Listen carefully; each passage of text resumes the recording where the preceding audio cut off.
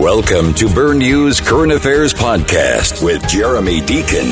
Listen at your leisure on www.burnnews.com. Here with the Minister of Finance, E.T. Bob Richards. Obviously, the Minister has just delivered his budget for 2016.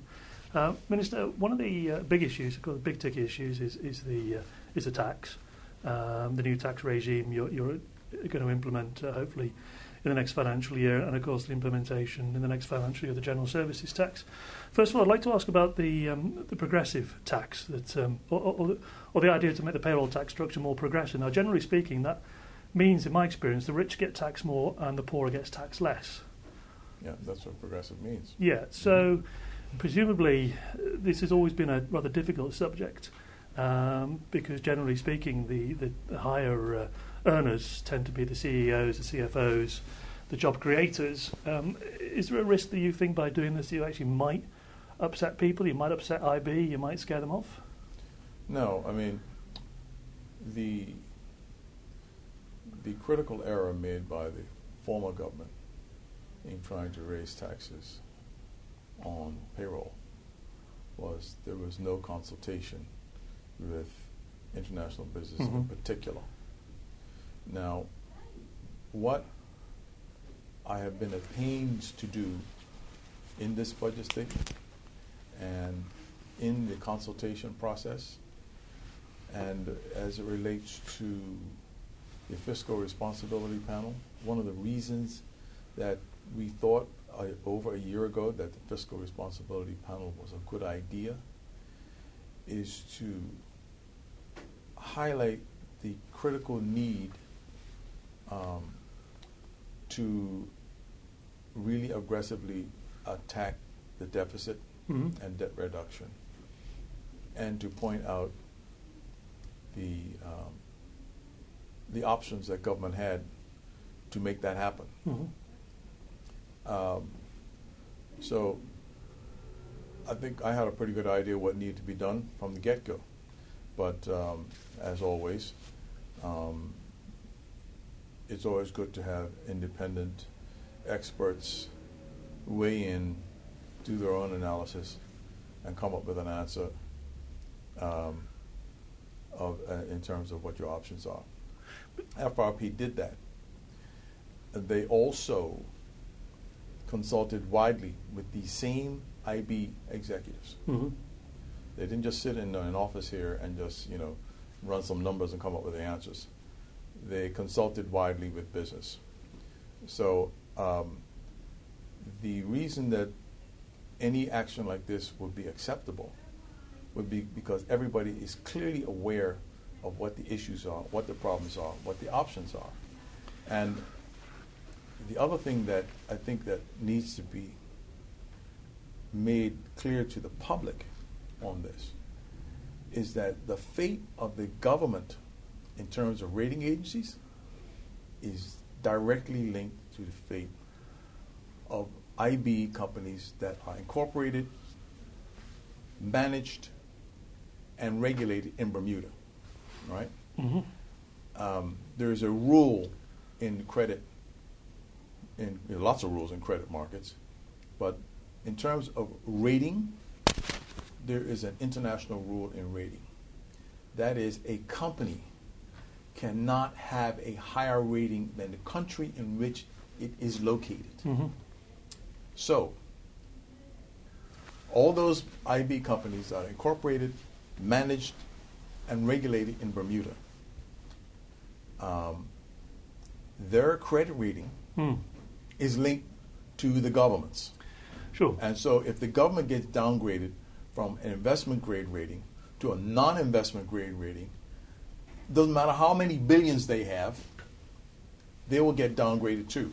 And that choice will be, they're going to have to make a choice to either get downgraded with the Bermuda government or leave Bermuda to someplace else that's got a better credit rating. Absolutely. So everybody understands that.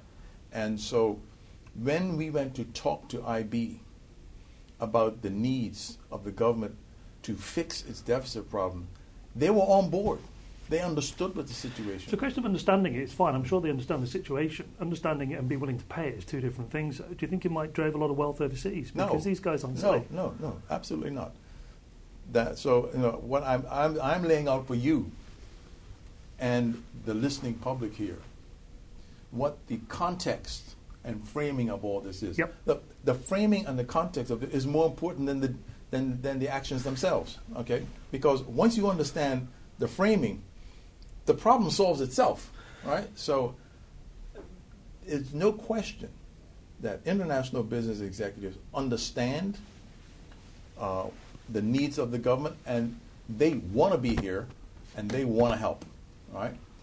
That's the feedback you've got. They're not interested in redomiciling. They're quite happy to pay an extra payroll tax. They are in a sweet spot in Bermuda, okay?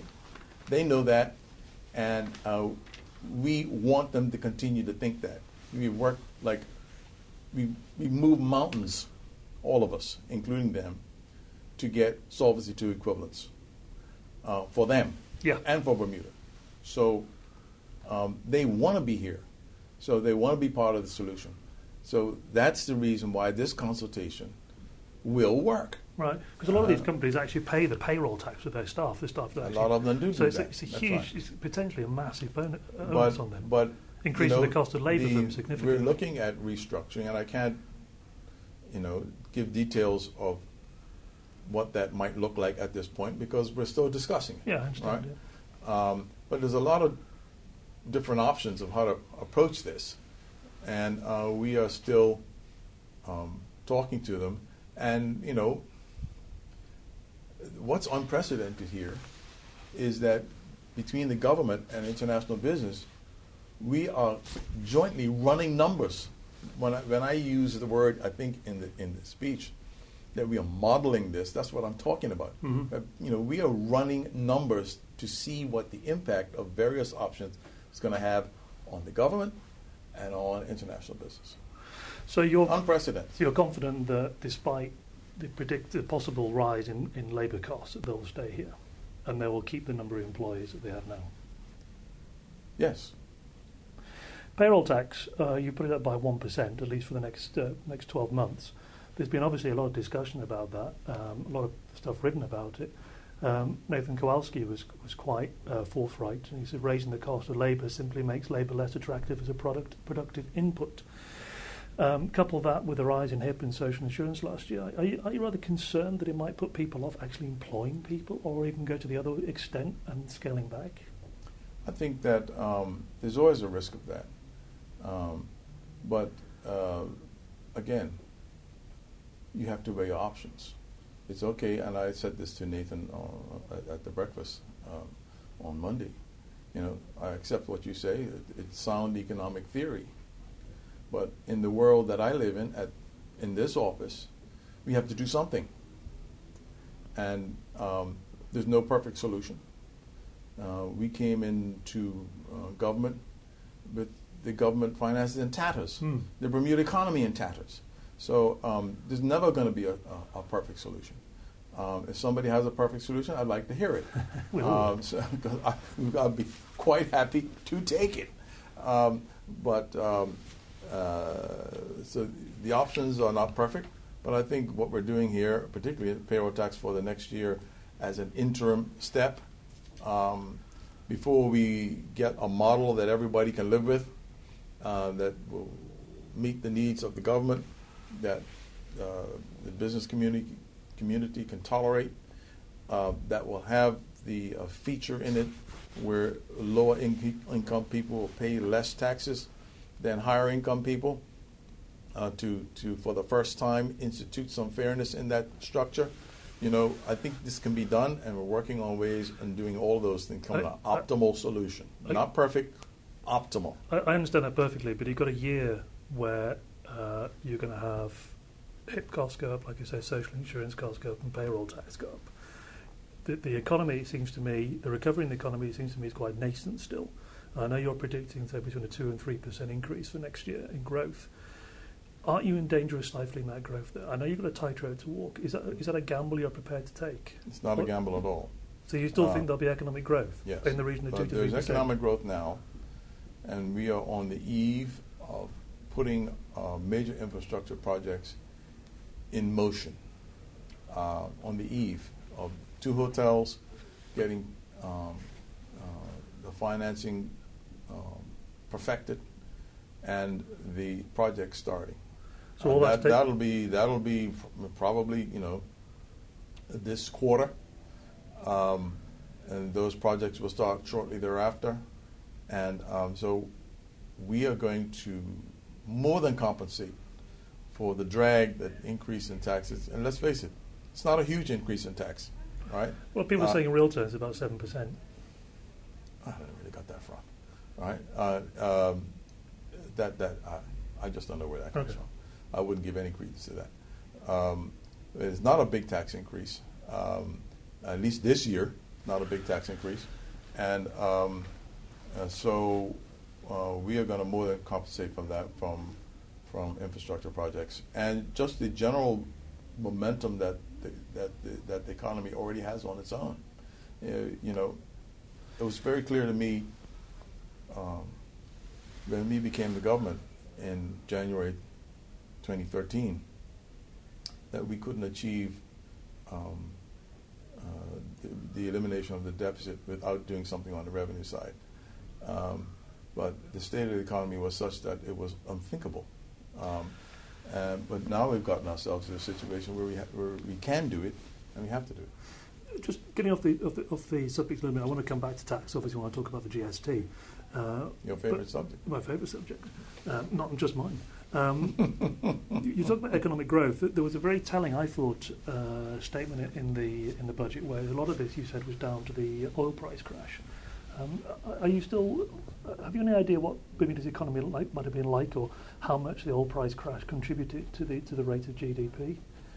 Because if it starts going up again, it's possible. I don't know the extent, but I knew it has had an impact. It's had an impact on in people's monthly bills, particularly on the Belco side, but also the price at the pump. And it factors into energy factors in the cost of everything. So it's been we've benefited from it. I do not see the price of energy rebounding this year, and further out you predict, the more you walk the plank. But that's the problem, isn't it? I don't think it's gonna. There doesn't seem to be any prospect of the oil glut going away anytime soon. There isn't a prospect of it going away. It's probably the prospect of the smaller oil-producing nations going bankrupt, but that's another issue altogether. They can't pay off their debts. See, in a sense, to the layman, it might look like a bit of a gamble then. You're expecting all these infrastructure projects to take place. You think the oil prices are going to stay low. Therefore, you think you can actually put the increased payroll tax, plus the other related duties and excise rises, plus HIP and social insurance. I wouldn't give any credence to that word gamble. Any. Why not? Because the nature of financial management is that you have to plan for the future. Uh-huh. You have to look into the fog of the future. It's the nature of financial planning and financial management. It's all about the future, okay? And there are uncertainties, but that doesn't mean that you're gambling. I mean, if you get up and you come to work in the morning, it's on the assumption that you can get from your house to here without getting killed in a traffic accident. Is that a gamble? No, of course not. not. Of course not. Exactly. So no, I am going to stick you on this, right? That's fine. So I will not accept that word gambling. Fine. What we're doing is to plan and to forecast. That's what we're doing. We're doing financial management. Mm-hmm. Everybody in business does it. Sure. And even people in their daily lives do it. So we're not gambling. We're just managing. Fine. Point taken. I mean, it's just conversations that I've had with other people, and I did stress. It's very often people use words very loosely, and I don't subscribe to that. No, that's absolutely fine. I did make the point saying the layman might think that. Is going back to the tax rises. There is a. I read a lot on social media. I have to be on there a lot of the time. obviously I talk to my friends, my colleagues. There is a sense, and I think Bill Zuhl actually wrote it in one of his columns, that the private sector employers and employees have been asked to shoulder more of the burden. Is that a correct thing to say, that the private sector is sharing more of the burden? Well, all government finances come from the private sector.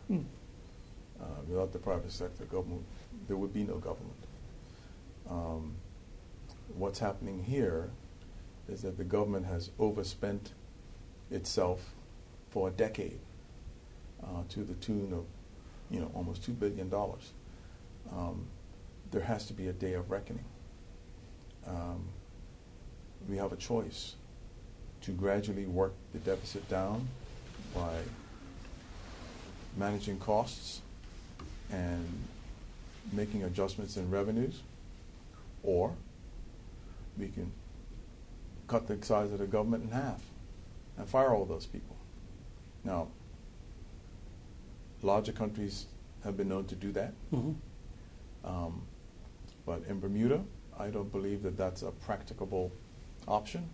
Why not? These people aren't going anywhere, right? They can't go to the next town, the next city, the next state, or the next province to find a job.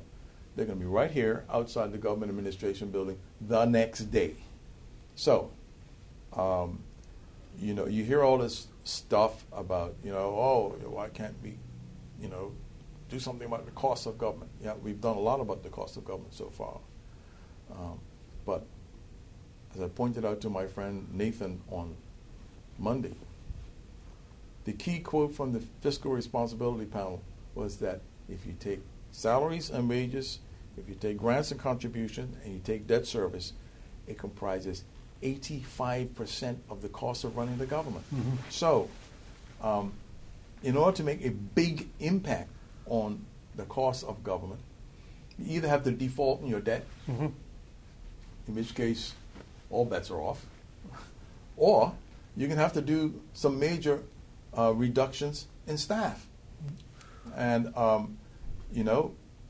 we have reduced the staff in government by, and the number I've been using, 225, but that's out of date because that just goes to August last year. And I think that we have reduced the size of government even further since then. Right.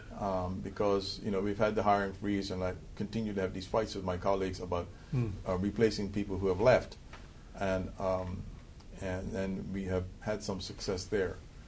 So we have reduced the size of government, and we've reduced the cost of government. But the fiction is that we have this infinite ability to cut back the size of the government, like a company can, right?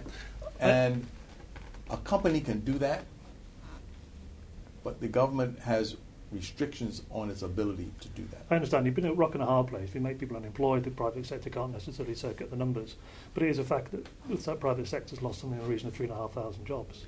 I think it was that figure you quoted in your last budget, where you said there'd been not one redundancy in government, but private sector's lost 3,500 jobs. And it comes back to my point. Do you think the private sector's taken the brunt? I think everybody's taking the brunt. I mean, I think that private sector is taking the brunt, and we're basically paying the price for very poor and irresponsible management of the past. They're taking the brunt, yes, but they're not taking the brunt because of decisions that we've made. They're taking the brunt of decisions that were made in the past. It is a decision you made, but I understand it's caused by the past. These are chickens that are coming home to roost. That's what these are. Again, I don't want to lose track of the tax thing, but it does come down then perhaps to job creation as well. And again, Nathan made this remark, higher payroll tax is one concern. He also spoke of the lack of diversification with the economy. Now, you do give two lines to that in the budget, and I think you mentioned Canadian e-commerce. And I think, I haven't got my notes to hand, but I think it was a concentration of marine life sciences, was it? Those are things that BDA are looking into. But yes. You say you can't make redundancies because there's nowhere for people to go. I totally understand that. Isn't there then a need, or hasn't there then been a need, a greater need than ever before, to diversify the economy? This is a great hobby horse of people who I think aren't looking at this whole thing very closely with a depth of understanding. The point that I made at the budget breakfast was that the secret to Bermuda's success has been that our industries in Bermuda, the successful ones, have come from private sector entrepreneurs and business people. Nobody sat in this office before my time, before your time. Nobody sat in the Premier's office or any office in government and said, let us be in the tourism business. Nobody said that. No. Nobody said in this office or any office, let us be in the captive insurance business. Let us have a reinsurance market, right? Let us bring in insurance brokers. Let us do all this sort of stuff. These things came to Bermuda from business people who saw an opportunity. Mm-hmm. Under this government, we say that those opportunities and that entrepreneurial idea, going from an idea to a reality, comes from the private sector. Yeah. It'll never be generated in government, right? And that's what diversification is. Because if a government decides we're going to be, in the business, for take a ridiculous scenario, we're going to be in the business of making cars, right? Hey, that's diversification. But, can it be competitive? So the idea that the government diversifies the economy, I think, is wrong. I agree with you, but there's a flip side to that, obviously. The diversification has got to come from entrepreneurs and people who want to risk their capital in doing that. The other thing with diversification is that Bermuda, by its very nature, will always be undiversified. Okay? Always be undiversified. It's just the nature of the beast. We have to do what we do better than everybody else. Okay, there's two issues that arise from that. The first is that, government doesn't create diversification, but government does create the framework that encourages diversification. We can, yes, and we have. You've done it a lot with the ILSs and the hedge funds and IB, etc. But see, those ideas didn't come from government. No, I know, but right. You facilitated them, so you created the framework. People came to us and said, "Look, same with tourism." That's right. They came to us and said, "Look, this is something that we think is a good idea for Bermuda." Yeah. So you say, "Well, what is it you want us to do?" And they said, "Well, we need to change a few laws here, there, and the other," and we do it. Exactly. Right. So you can set the framework. So are you working with the BDA or any other private companies, private investors, to alter the framework that makes it easier to set up alternative businesses? We are working with the BDA. We fund the BDA. And I know they're working very hard at looking at various and sundry things that we can be doing. So if we go back to the marine-related sciences, what framework are you encouraging there? I don't know. What about the Canadian e-commerce?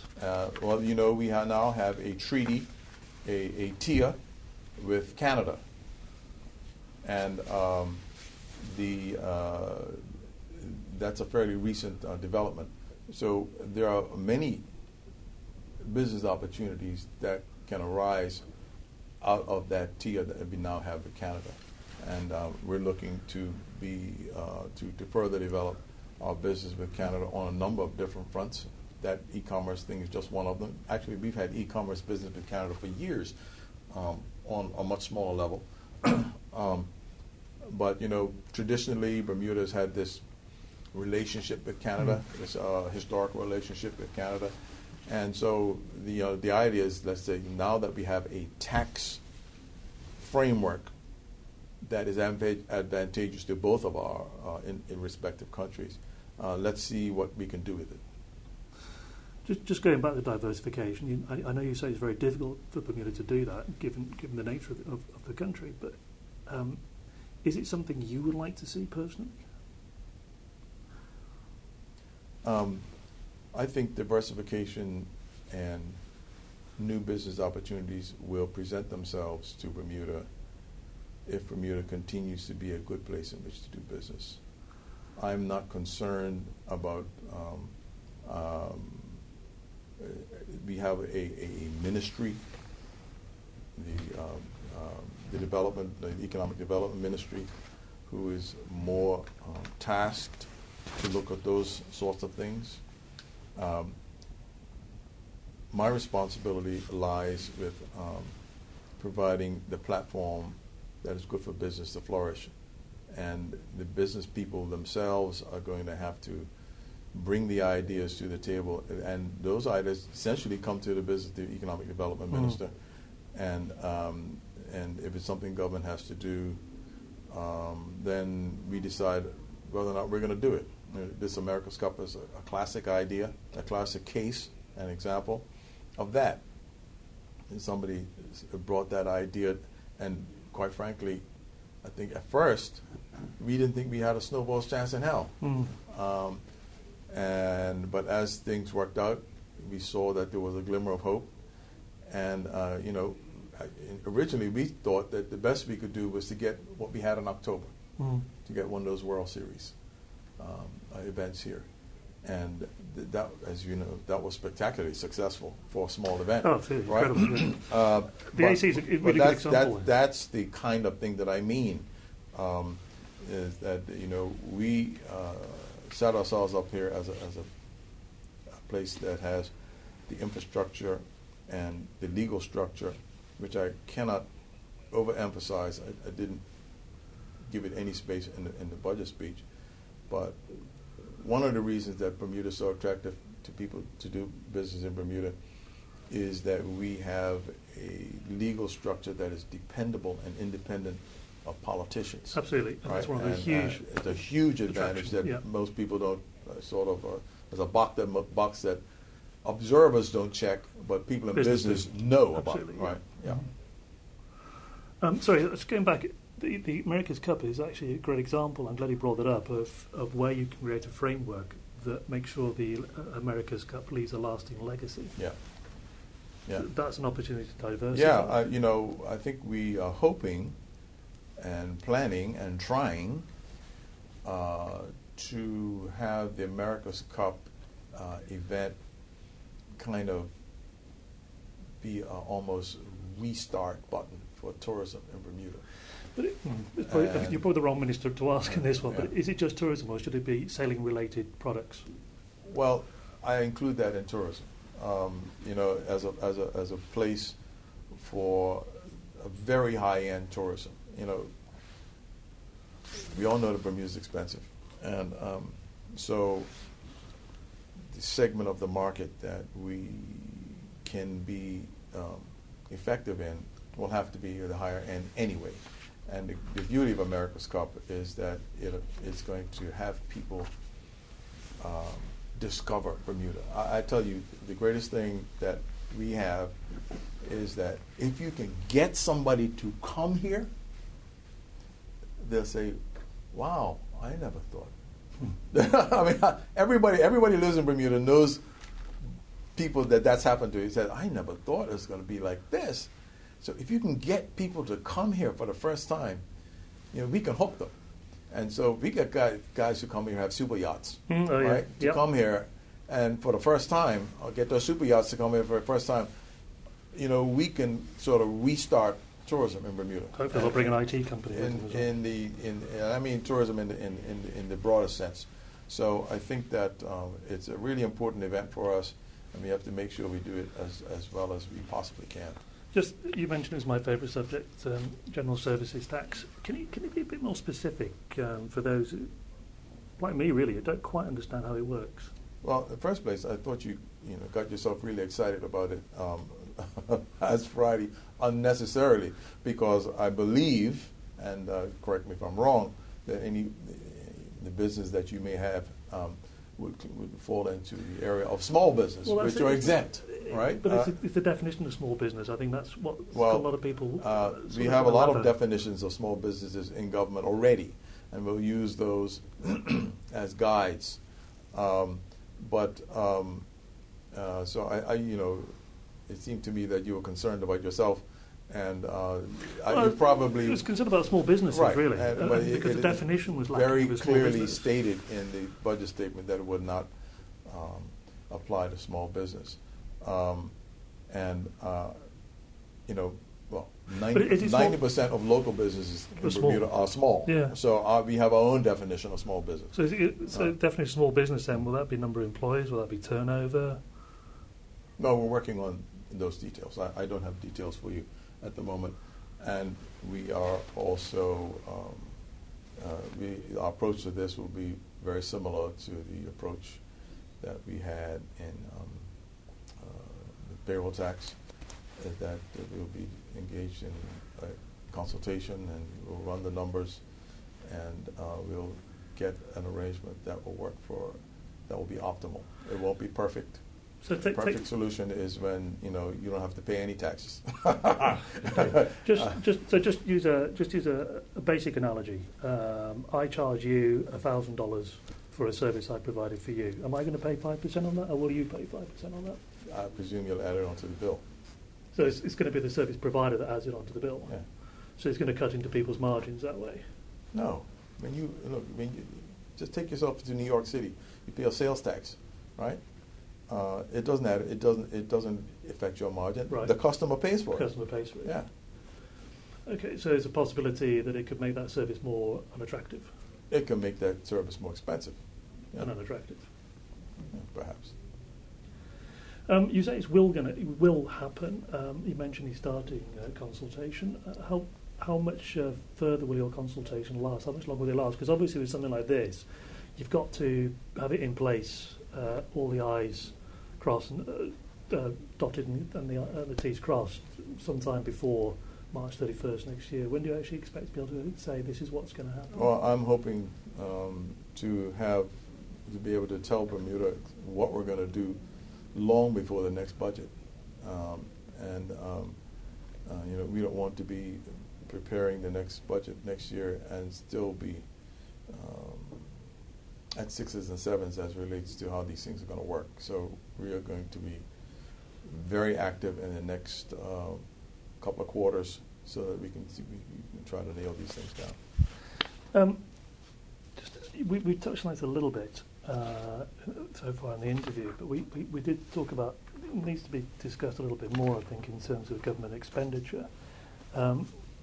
You touch on it in the budget because we talked about obviously the press conference, the 15% target, 3-year target wasn't met, 7.4%, and you say moving forward it's clear the government must revise its approach in order to implement further savings, either way increase efficiencies through reforms or the way departments are structured. Again, I just want to ask, can you just be a bit more specific about the kind of things you're looking at there? We've been working on public service reform ever since the SAGE Commission, basically. And, my personal view is it's been extraordinarily difficult, slow, and frustrating. But we're still working at it, and working with our friends in the civil service to try to get the government more efficient.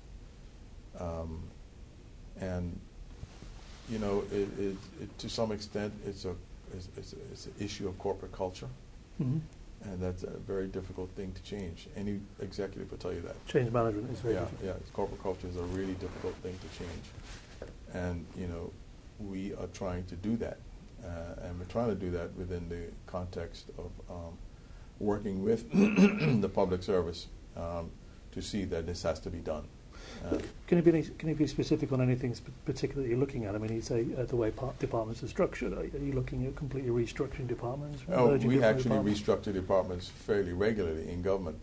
But, I mean, sometimes we get proposals to restructure a government, restructure a couple, either restructure a department or to merge two departments. And it comes to us and we say, well, you've got these boxes with lines connected to them and they've been moved all around, and we say, well, it's the same number of people.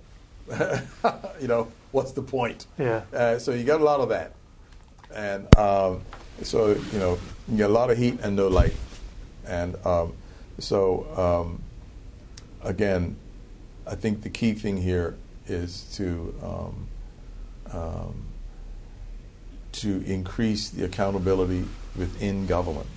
I know that in lengthy conversations I've had with people in the private sector, both local companies and international companies, their chief complaint is not so much the taxes.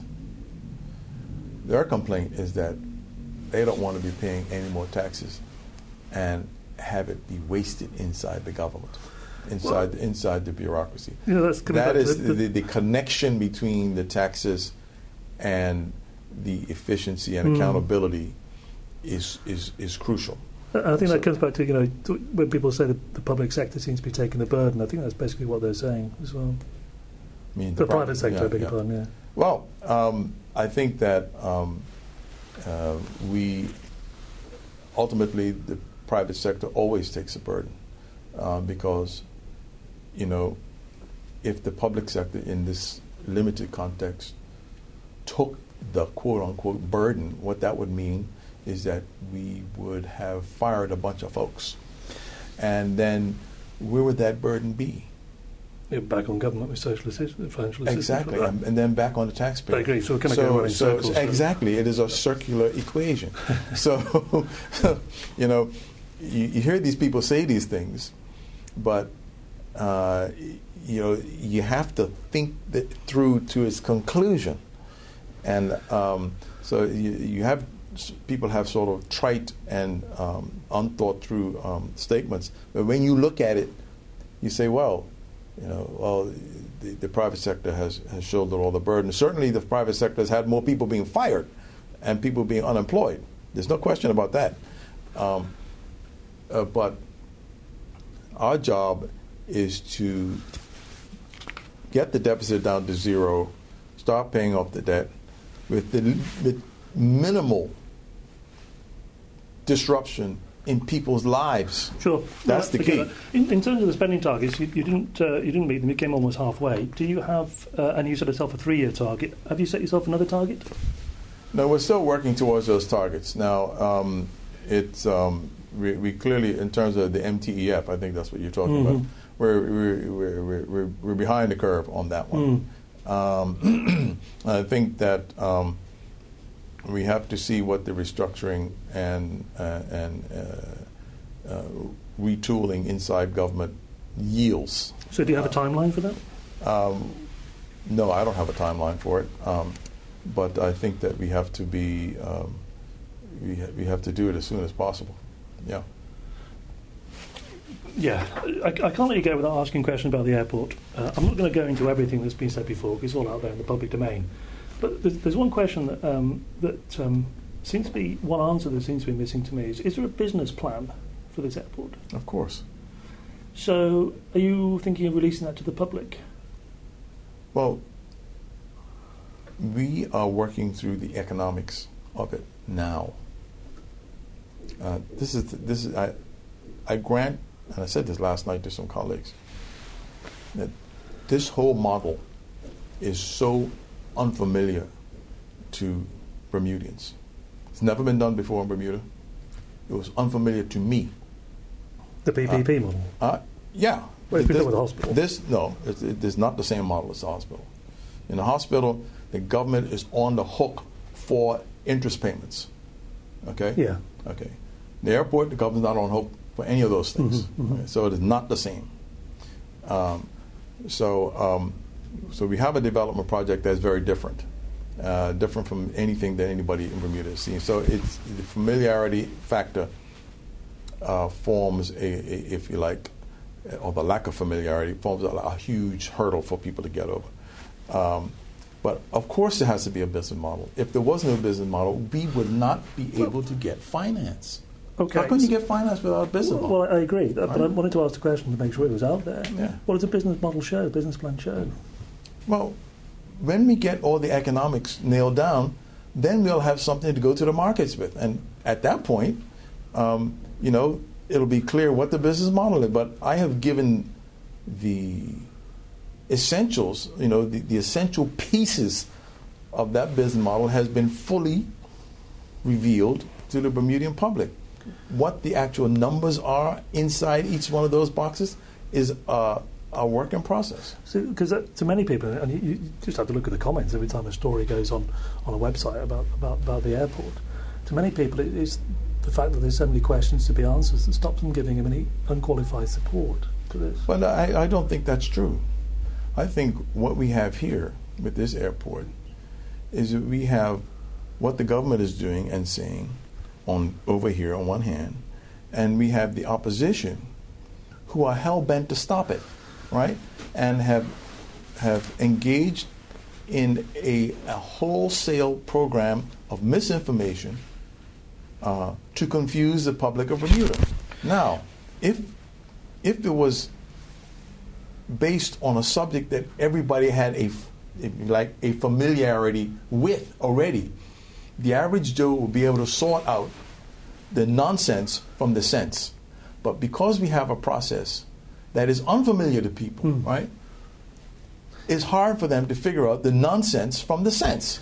And that's why you have a lot of people who don't get it, because it is being done in the face of a group of people for whom the last thing they want to see is that at the next election, the government of Bermuda has 200 to 300 people working down there at an airport.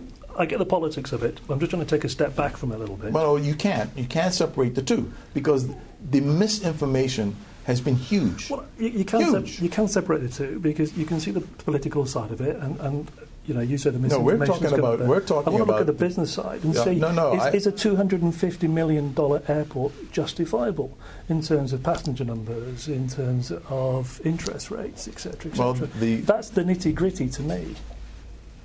The market will make that determination, won't it? I don't know. You tell me, Minister. I don't know. Because at the moment, the price tag seems to be in the region of $250 million. But there hasn't been a justifiable case that I've seen that says we need a $250 million airport because we're going to get 300,000 passengers coming through, for instance.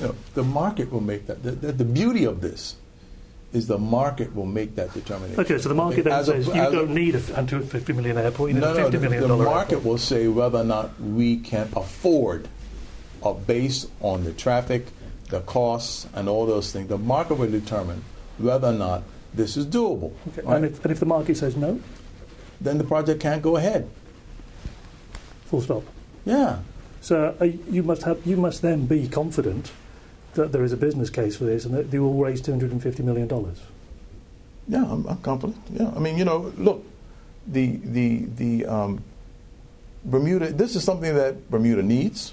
The former government determined that it's something Bermuda needs, and we agree. I don't think there's any question about that. No, but there's a lot of people who question that. Well, you say that, but I think again, it comes down to the fact that there's not enough information out there for people to make an informed decision on, such as the forecasts, such as could we fix the airport at $50 million?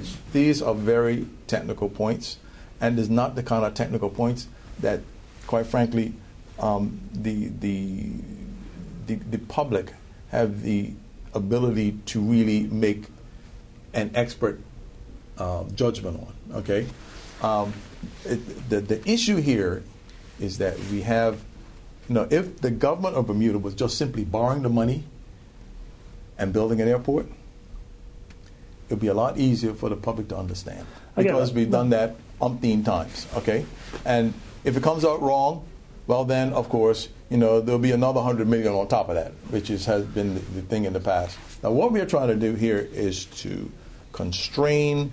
I mean, there's never been, Jeremy, there's never been a project in Bermuda where we have offloaded the risk of a project like this.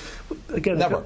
I agree, and so it comes back to perhaps there needs to be more information out there in the public domain, such as the questions I've asked and the answers you've given, so that people can make a more informed decision. Because it's never happened, so it's created so much uncertainty. It should be the other way around, because we have never had a project where we've had the government of another country guarantee performance, right? Never happened before. No, I know. Okay, yeah. So people say, "Well, I am rest easy here, because I know this is not going to sort of spin out of control, become another Barclay Institute, another Heritage Walk, and another Lewis Brown Evans building. That's a possibility. Right? Yeah. One last question. We're on the subject of infrastructure projects. I noticed in the budget you listed economic stimulus infrastructure plans for the next 5 years. A lot of them are tourism and a lot of them are private investment, but you do put down there the Causeway Bridge at $100 million and the Swing Bridge at $20 million. Yeah. How will that work? Is that a forecast or something more in Well, we certainly concrete? we know that we need to fix the Swing Bridge, And the right? Causeway, yeah. And I put $20 million there. It may cost a lot less, right? And I expect with the Swing Bridge, the issues, the problems are small enough for the government to be able to do it within its capital budget. Right. The Causeway, don't take a rocket scientist to figure out we need a new crossing there, a viaduct, if you like. How we finance that is something that we're working on. Right. We don't know, quite frankly, as I sit here, I don't know how I'm going to finance that. If I knew how I was going to finance that, we'd be doing it. So this infrastructure plan for the next 5 years is not set in stone? Oh, no, it's not, not at all. But that's, those are the possibilities. Some of them, as we know, are underway already. Yeah. Right? And most of them, most of the money there is private sector funded stuff anyway. Okay, Minister, thank you very much for spending the time. Thank you for tuning in to Burn News Current Affairs Podcast with Jeremy Deacon. Listen at your leisure on www.burnnews.com, your 24/7 Bermuda news source.